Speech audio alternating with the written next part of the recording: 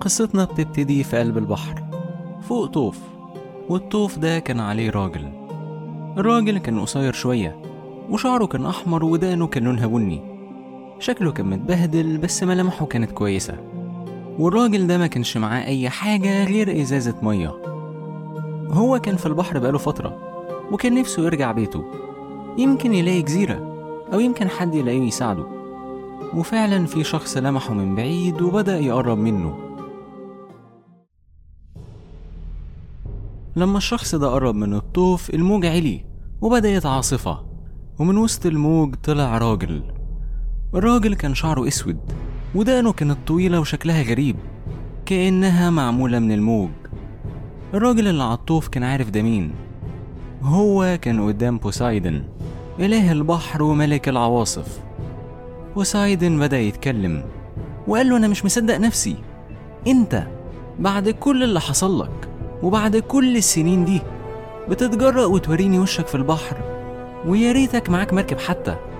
انت جاي على طوف مخلع وبتحاول تتحداني. يمكن انت نسيت وعدي ولعنتي. مش مشكلة، انا ممكن افكرك. بعدها بوسايدن نزل تحت الموج، واول ما بوسايدن اختفى الموج علي اكتر والعاصفة بقت اقوى. الراجل حاول يمسك في الطوف بس الموج كان اقوى منه، وفي موجة عالية الراجل طار من على الطوف بتاعه ووقع تحت المية. لما الواحد بيموت بيبدأ يفتكر حياته، عيلته وصحابه والناس اللي بيحبها، وأهم حاجة بيفتكرها هي الاختيارات اللي عملها في حياته اللي وصلته لهنا. والراجل بيبدأ يفتكر.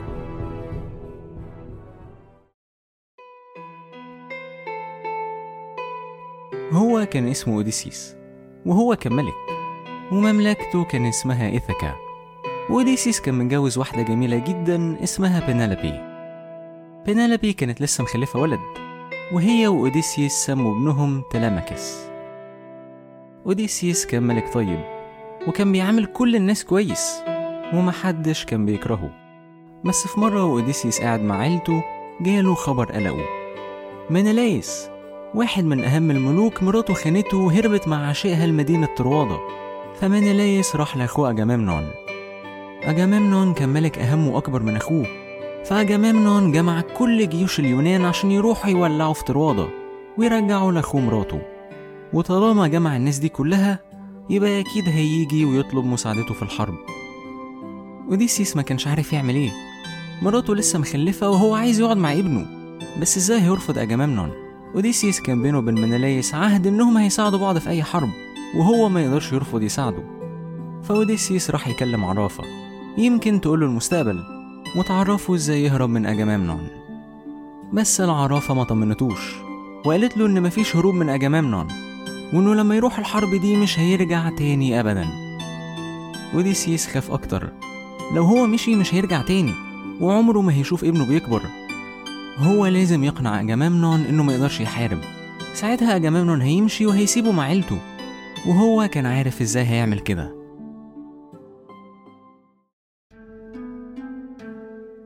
أجامemnon وصل لإيثاكا وبدأ يدور على الملك أوديسيس عشان ياخده معاه في الحرب. بس كل ما يسأل حد من خدامين القصر يقعدوا يضحكوا ويقولوا له أوديسيس اتجنن. أجامemnon ما صدقهمش وراح لبينالوبي مرات أوديسيس وسألها: هو أوديسيس فعلا اتجنن؟ أول ما بينالوبي شافت أجامemnon عملت نفسها متضايقة وقالت له إن جوزها اتجنن من سنين، وهو دلوقتي فاكر إنه طور وكل يوم الصبح بيمسك فاس ويقعد يجري بيه في الزرع. أجامemnon ما صدقهاش وراح يتأكد من أوديسيس بنفسه.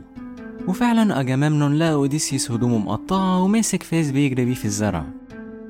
أجامemnon برضه ما كانش مصدق. أوديسيس أذكى راجل في اليونان وأكيد بيضحك عليه عشان مش عايز يروح لطروادة. بس أجامemnon برضه كان ذكي وعرف إزاي هيبين إن أوديسيس مش مجنون. أوديسيس مسك الفاس بتاعه وبدأ يجري في الزرع. ساعتها أجامemnon خد ابن أوديسيس وحطه قدامه. أول ما أوديسيس خد باله إنه هيدوس على ابنه وقف. ساعتها أوديسيس اتكشف وأجامemnon عرف إنه مش مجنون، وأوديسيس ما بقاش قدامه اختيار غير إنه يروح لطروادة.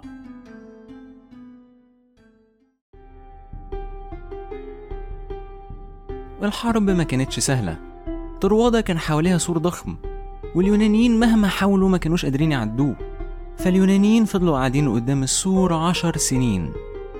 10 سنين بعيد عن أهلهم، 10 سنين بعيد عن بلدهم. أوديسيس كان نفسه يروح ويشوف عيلته، بس ده مستحيل يحصل طول ما الحرب مكملة. فأوديسيس قعد يدعي لأثينا إلهة الحكمة إنها تديله فكرة تقدر تكسبه الحرب، فكرة تروحه بيته.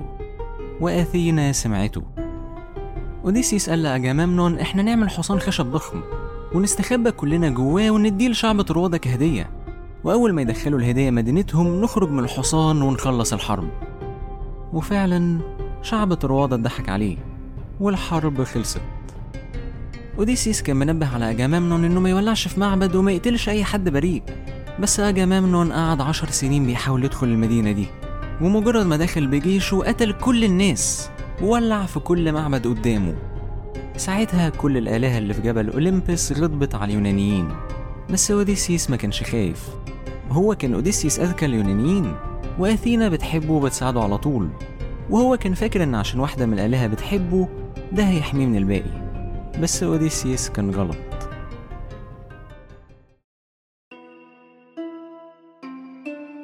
لما أوديسيس ساب طروادة الجو كان كويس، وهو ورجالته افتكروا إنهم هيروحوا بيتهم بسرعة، بس في نص الطريق في عاصفة حركتهم ورمتهم على جزيرة.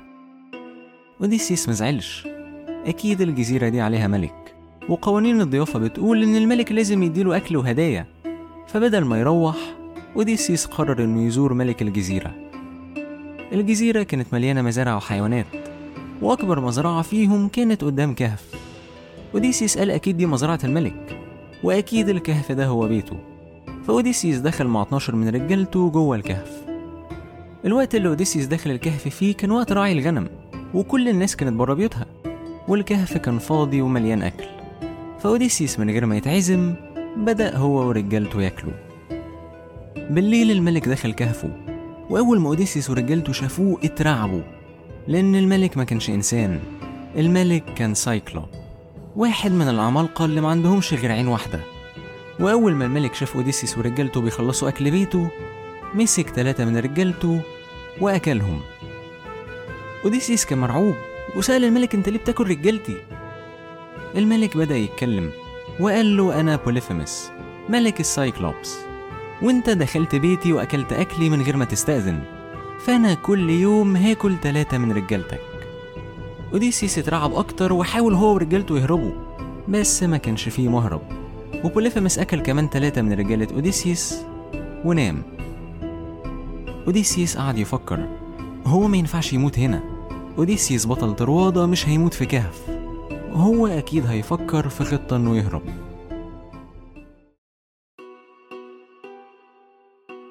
تاني يوم لما بوليفيموس جه، أوديسيس كلمه وعرض عليه بيرة، بس دي ما كانتش بيرة عادية، دي كانت من الحاجات اللي سرقوها في طروادة، والبيرة هناك كانت أقوى من أي حتة في اليونان. بوليفيموس فرح، وأول ما شرب قال إن البيرة طعمها حلو جدا، وطلب يشرب تاني وتالت. بعدها اتكلم وقال لأوديسيس أنا فرحان جدا بالهدية دي، فأنا هكافئك، قول لي اسمك إيه؟ أوديسيس كان لسه خايف من بوليفيموس، أكيد بوليفيموس مش هيسيبه يمشي. فأوديسيس فضل ماشي على الخطة بتاعته، وقال له أنا اسمي القبطان محدش، وأنا تاجر بيرة ودول رجالتي، طالما البيرة بتاعتنا عجبتك ممكن تسيبنا نمشي؟ بوليفيموس قعد يضحك وقال له لأ، أنا هكافئك بأنك هتكون آخر واحد أنا هاكله. بعدها بوليفيموس أكل كمان 3 من رجالة أوديسيس وكمل شرب لحد ما سكر ونام. ساعتها أوديسيس ورجالته مسكوا عصاية ضخمة وحطوها في النار، وأول ما بقى لونها أحمر من كتر ما سخنت غرزوها في عين بوليفيموس. بوليفيموس قعد يصرخ وقال محدش فاع عيني، محدش بيهرب مني. جيران بوليفيموس استغربوا، يعني ايه محدش فاع عينه؟ يعني ايه محدش بيهرب منه؟ اكيد بوليفيموس اتجنن، احنا هنروح ونكمل نوم. خطة أوديسيس نجحت ومحدش جه يساعد بوليفيموس، وأوديسيس وكل رجالته طلعوا يجروا على المركب لحد ما قدروا يخرجوا للبحر. أوديسيس كان أذكى اليونانيين، وزي ما قدر يكسب الحرب وهو قدر يكسب بوليفيموس، بس أوديسيس كان فيه عيب واحد، أوديسيس كان مغرور لأنه كان شايف إن كل الإنجازات دي ملهاش لازمة لو الناس مش عارفة إنه هو اللي عملها. عشان كده ندى على بوليفيموس وقال له أنا عايزك تعرف إن اللي عورك مسموش محدش، اللي عورك اسمه أوديسيس ابن لارتس ملك إيثاكا وبطل طروادة. أوديسيس ابن لارتس. بوليفيموس افتكر الاسم ده كويس جدا وراح اشتكى لباباه. بابا بوليفيموس كان بوسايدن، ولما بوسايدن شاف ابنه أعمى لعن أوديسيس إنه عمره ما هيرجع بلده. رحلة أوديسيس ما انتهتش، وهنكملها الأسبوع الجاي في حلقة جديدة من أوديسيس.